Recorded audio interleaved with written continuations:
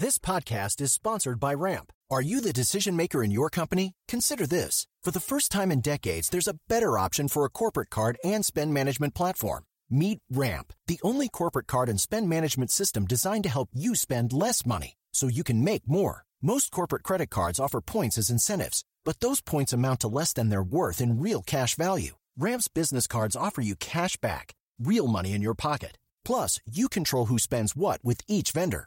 And Ramp's software collects and verifies receipts automatically, which means you'll stop wasteful spending and close your books in hours instead of days. Businesses that use Ramp add up to 5% to their bottom line the first year. If you're a decision maker, adding Ramp could be one of the best decisions you've ever made. And now get $250 when you join Ramp for free. Just go to ramp.com/easy. Ramp.com/easy. RAMP.com/easy. Cards issued by Sutton Bank and Celtic Bank, members, FDIC. Terms and conditions apply.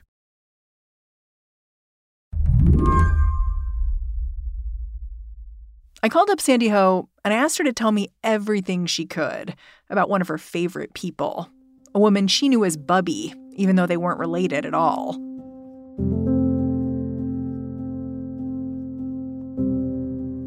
Sandy's Bubby had a proper name, Judy Heumann, and Judy died at age 75 a few days back. How did you hear that Judy had died? Oof.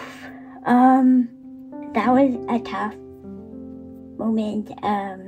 All of a sudden, my phone was absolutely blowing up with text messages. And it was just such a shock. Like, I just could not wrap my mind around it because it was only, 2 or 3 weeks ago that I was talking with her over the phone, and she was asking me about my master's thesis and how I liked my job and what my favorite part of my job was and how my family was doing. Sandy and Judy met because both of them used wheelchairs, and both of them focused the bulk of their time on fighting for disability awareness and inclusion. After decades as an activist, Judy eventually advised 2 presidential administrations. She was known as the mother of the disability rights movement. Sandy was just starting out, organizing mentorship programs for young people like her. I first met Judy in 2015. We are so excited to have you here. It has been quite a week with our celebration. Judy and Sandy's first meeting was actually captured on video. They were put on a panel together, a White House function for Champions of Change. Next, Sandy Ho. Sandy is a disability youth advocate, and she's been key. In this clip, you see the 2 women, one older, one younger, perched right next to each other in their electric wheelchairs.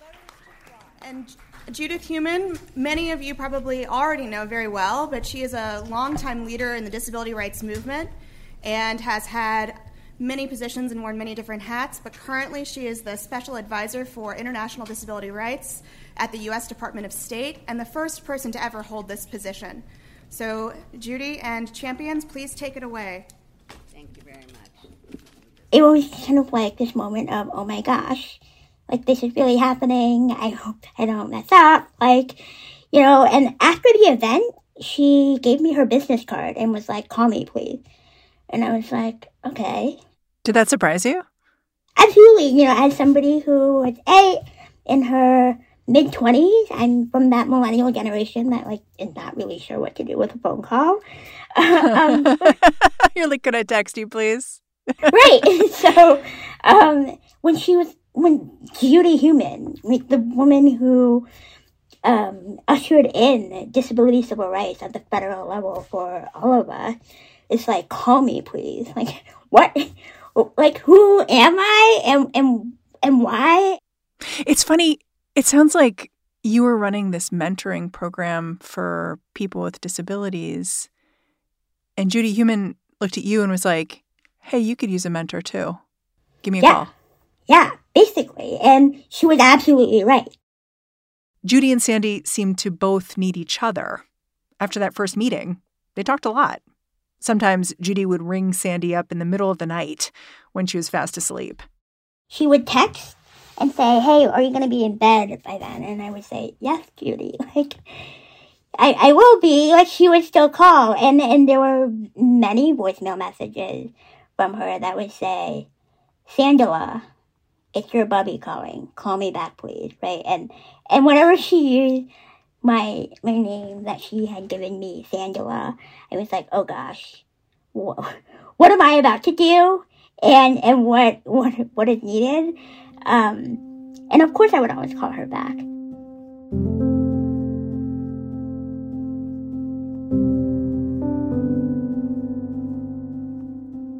The way Sandy remembers Judy now, she calls her a community ancestor. Also, by no means, are our heroes and ancestors now perfect people. And I think that's really important to also recognize. That was the way of her leadership. It was we're not going to get things right all the time, but here's the pathway to start. And that was so much of what Judy's contribution has been. Today on the show, how Judy Heumann insisted on being seen and accommodated, changing the world around her forever, and how people she mentored, people like Sandy, want to carry that legacy forward. I'm Mary Harris. You're listening to What Next? Stick around.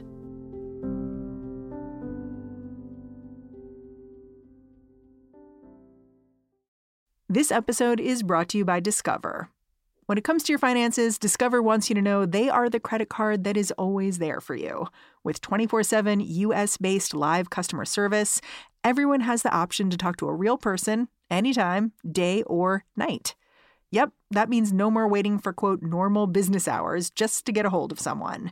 We are talking real service from real people whenever you need it. Get the customer service you deserve with Discover. Limitations apply. See terms at discover.com/creditcard. Coming soon from Slate Podcasts. So, first it was Dade County. Voters in the Miami area repealed civil rights for gay people by a 2-to-1 margin. In the late 1970s, cities around the country began rolling back anti-discrimination laws that protected gay people. And then it was Wichita, St. Paul, Eugene. Successful campaigns against the gay community, which shocked us all. A state senator from California watched the laws fall and saw an opportunity. Homosexuality is a most repulsive lifestyle. His name was John Briggs, and he wanted to deliver the anti-gay movement its biggest prize yet.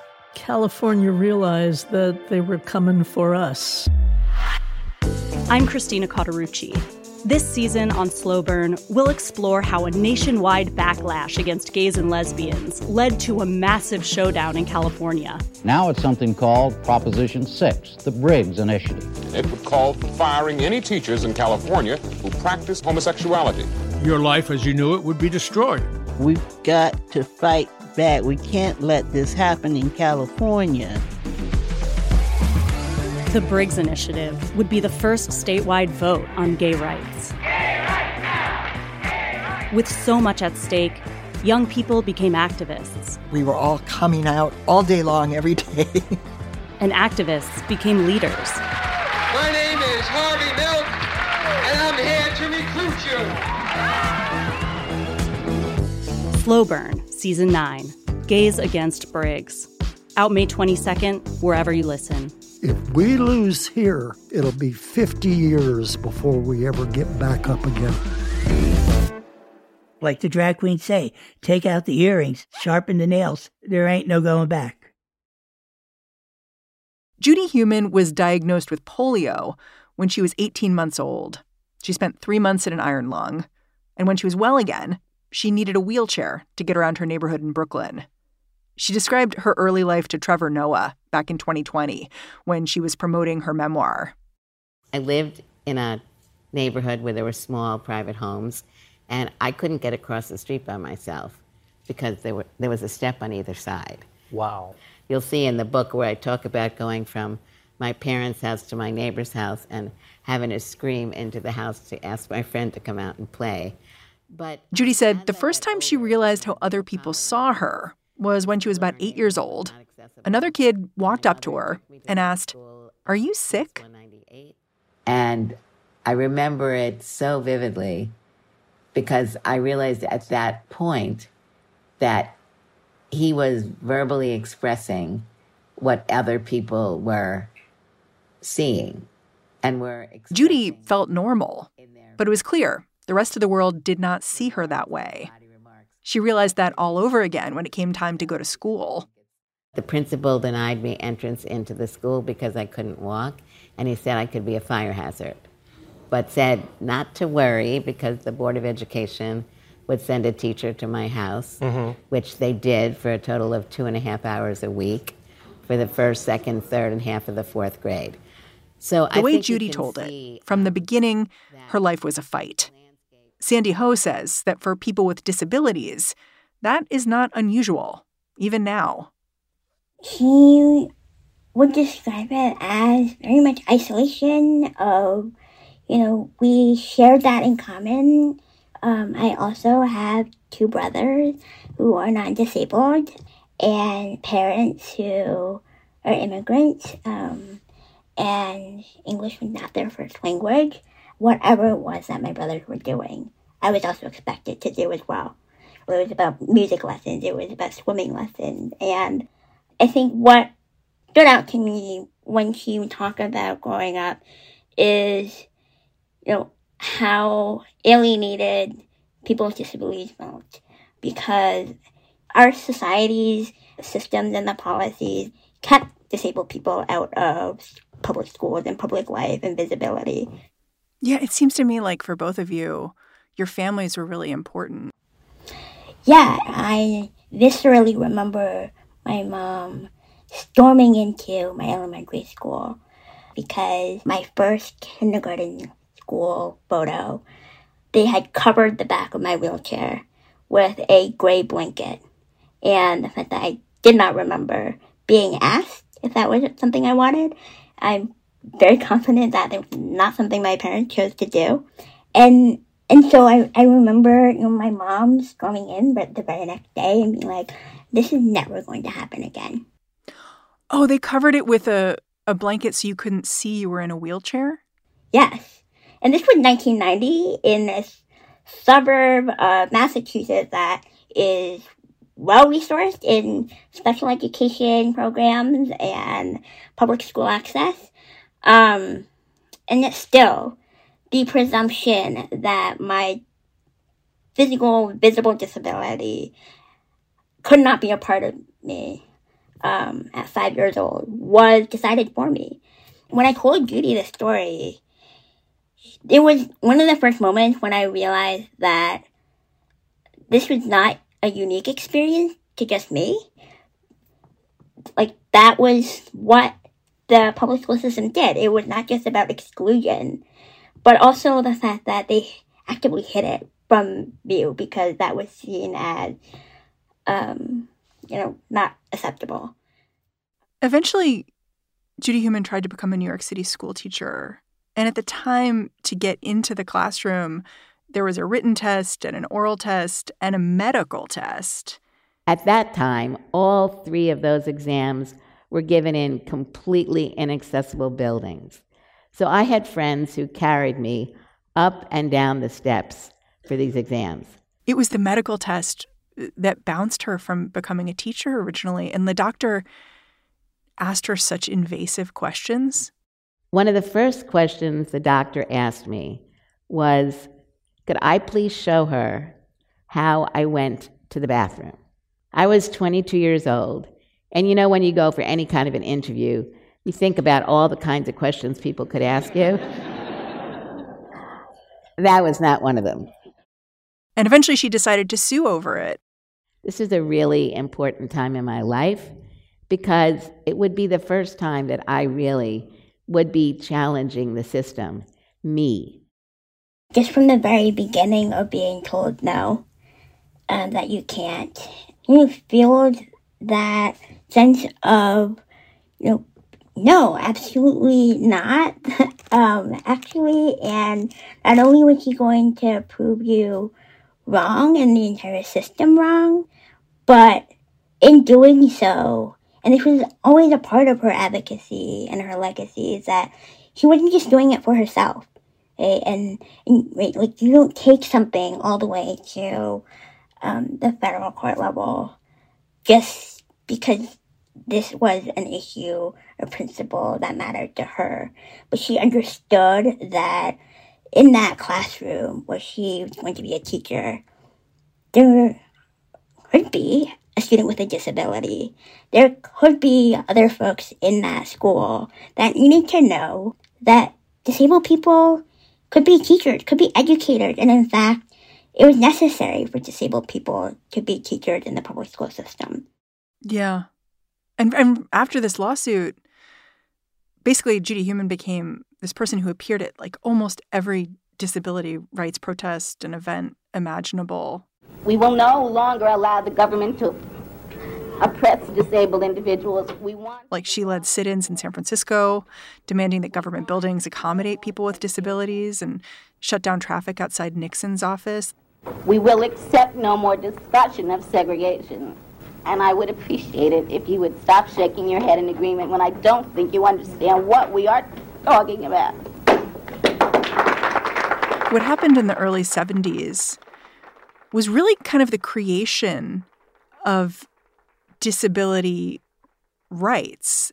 Judy Heumann made that happen. So talk a little bit about those protests, why they happened, what Judy was protesting in the first place.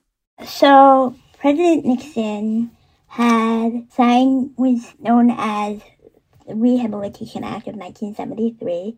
Seems like a huge deal. This was the foundational piece of civil rights law in disability movement. But what was also a part of this key civil rights law is the lack of enforceability at the time. And so while it was kind of written onto this piece of paper, there was no real entity that was saying, hey, the government actually needs to uphold this. And so Judy basically took over federal buildings in such a way that it was saying, you actually can't ignore us, and we will not be ignored. And I've just gotten word, too, that these people are now locked into the building. At 6 o'clock, this building did close down. However, these protests revolved around just one part of the Rehabilitation Act, Section 504. Section 504 says that any organization getting federal funds cannot exclude people with disabilities. That's got all kinds of implications. Buildings need to be accessible. They have to have ramps and curb cuts.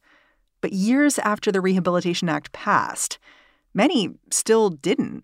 What became known as the 504 sit-ins is still today the longest federal sit-in and takeover of a federal building.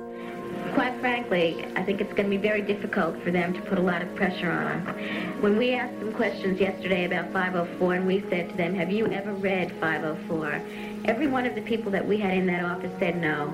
I mean, I think that they should thank us for being here and welcome the opportunity that finally they're going to get educated about the law that's supposed to be enforcing. This was happening not just in San Francisco, where Judy was at, but all across the country. And I think that is so revolutionary, particularly in the 70s, because again, there was no presumption of access, of, just hopping onto a plane or a bus or a train and, showing up with a basically throng of your disabled friends who were using wheelchairs, who were blind, who were deaf, and just saying, we are here together.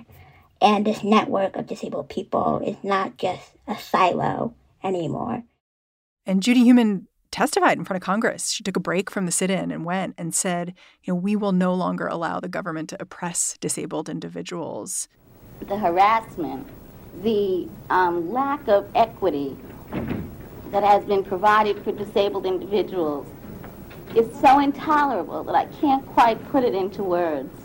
Her language is so strong there. So strong. I can tell you, the outrage of disabled individuals across this country is going to continue. It is going to be ignited. There will be more takeovers of buildings until finally maybe you begin to understand our position. And so this rule that was originally just about federal buildings, it eventually turned into the Americans with Disabilities Act, which was much broader. You were in kindergarten when the ADA was passed? Yeah. You've called yourself part of the ADA generation. Like, what does that mean to you? We came of age with not just civil rights protection, but in doing so, the presumption and right to claim our own humanity and self-determination. When my teacher asked, what do you want to be when you grow up? Like, being able to ask that and to know that there were people in my classroom who knew that this was a possibility for me. Section 504 and the ADA were not the ceiling for the disability rights movement and the direction that it is heading into, but by providing us a place to move forward from.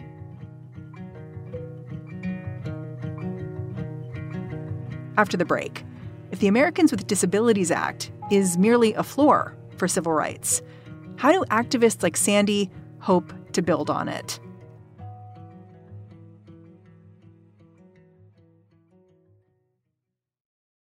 This episode is brought to you by Progressive Insurance. Hey, listeners, whether you love true crime or comedies, celebrity interviews, news, or even motivational speakers, you call the shots on what's in your podcast queue, right? And guess what? Now you can call the shots on your auto insurance, too. Enter the Name Your Price tool from Progressive. The Name Your Price tool puts you in charge of your auto insurance by working just the way it sounds. You tell Progressive how much you want to pay for car insurance. Then they'll show you a variety of coverages that fit within your budget, giving you options. Now, that's something you'll want to press play on. It's easy to start a quote, and you'll be able to choose the best option for you fast. It's just one of the many ways you can save with Progressive Insurance. Quote today at Progressive.com to try the Name Your Price tool for yourself and join over 28 million drivers who trust Progressive. Progressive Casualty Insurance Company and Affiliates. Price and coverage match limited by state law. It was 1990 when President George H.W. Bush signed the Americans with Disabilities Act. It was more than a decade after Judy and other activists had staged those dramatic protests. 3 weeks ago, we celebrated our nation's Independence Day, and today we're here to rejoice in and celebrate another Independence Day, one that is long overdue. Every man, woman, and child with a disability can now pass through once closed doors into a bright new era of... Sandy Ho says this legislation, it was only possible because of the way Judy and others refused to settle for anything less than full access to civilian life. Even now, the language of the ADA seems pretty radical. The ADA does not conceptualize disability as just a manifestation of disease, of illness, of a physical, ailment. But it also explicitly says that if you are experiencing a condition, and I'm paraphrasing here, that impacts one or more of your major life activities, then you have access and the right to reasonable accommodation and protection under federal law. Yeah. It doesn't say you're broken. It says the world needs to accommodate you. Yes. It says what disabled people experience, which is the discrimination, the experience of ableism, essentially, is not the fault of the person. It is in the ways that our policies, our public life are structured. And as a result, the reasonable accommodations that we have access to not only need to exist, but consequentially, people like, public officials who should be upholding the ADA need to be educated about this. And this was it continues to be the shortfall of the ADA and its use, is that not enough people know what exactly this piece of civil rights law actually does, what it provides, how it should be used. Why do you think that is? We don't have disabled people in positions of government, in positions of power that can make decisions, that can help implement laws of disability civil rights. We have, again, this document that doesn't necessarily have an enforcement entity either. Somebody in the community can't get into a building, does not just call up the 1-800-88 hotline to file a complaint. You still have to sue. Not only that, folks have to know what and which administration and office to file that complaint to. And then that person within that government entity has to know, like, what are the next steps that are taken and what is the responsibility of their particular area and administration. And so all of these kind of like domino pieces that need to happen in order for the ADA to be enforced in the way that it was written and intended to continue to be kind of the gaps. And as a result, again, it falls on disability community to do what folks like Judy and others from the beginning have had to do, which is advocate, to not just advocate on your own, but if you're lucky, to advocate with a powerful entourage and crew of your closest disabled friends. If you could ask Judy one more thing, like for one more bit of wisdom, what would you ask her? Oh, a tough one. Actually, she was the person who was always asking me if I'm happy, if I am, with what I cared about, and if I am fulfilled in my life and in my job and in my personal relationships. I would take a moment to ask her the same question. I want to know if she felt that same reflection of love back from her community, and where she thought our next advocacy priority should be, and I have a sense of what she would say. What do you think she'd say? As somebody who had the privilege of not just becoming an elder in movement, but becoming an elder in movement who lived in her own home and not in an institution, is also remarkable because of what she did, who she was, what was expected of her, and in this moment of an ongoing 3-year pandemic where we are seeing Congress, potentially defunding access to home and community-based care for disabled people. This is where she would prioritize. And there is no more crucial moment right now or issue than to provide access to home and community-based care.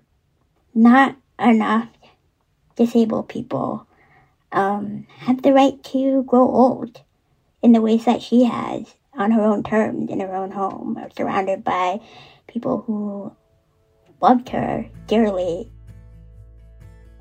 If that is not the goal of self-determination and what a country and a society that has democratic ideals should be about, then I'm not sure. Sandy Ho, I'm really grateful for your time. Thank you. Thank you for giving me the opportunity to talk about my Bobby and friend and mentor, Judy Heumann. Sandy Ho is a disability policy researcher. She's also the founder of the Disability and Intersectionality Summit. And that's our show. What Next is produced by Elena Schwartz, Paige Osborne, Anna Phillips, and Madeline Ducharme. We are getting a ton of support these days from Jared Downing and Laura Spencer. We are led by Alicia Montgomery with a little boost from Susan Matthews. Ben Richmond is the Senior Director of Podcast Operations here at Slate. And I'm Mary Harris. Go find me on Twitter. Say hello. I'm at Mary's Desk. All right. Catch you tomorrow.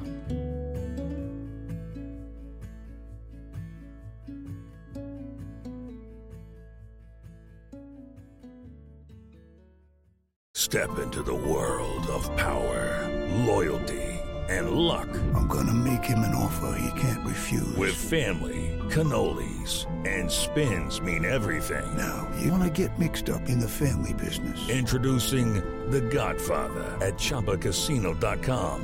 Test your luck in the shadowy world of The Godfather slot. Someday, I will call upon you to do a service for me. Play The Godfather now at ChumbaCasino.com. Welcome to the family. No purchase necessary. VGW Group. Void where prohibited by law. 18+. Terms and conditions apply.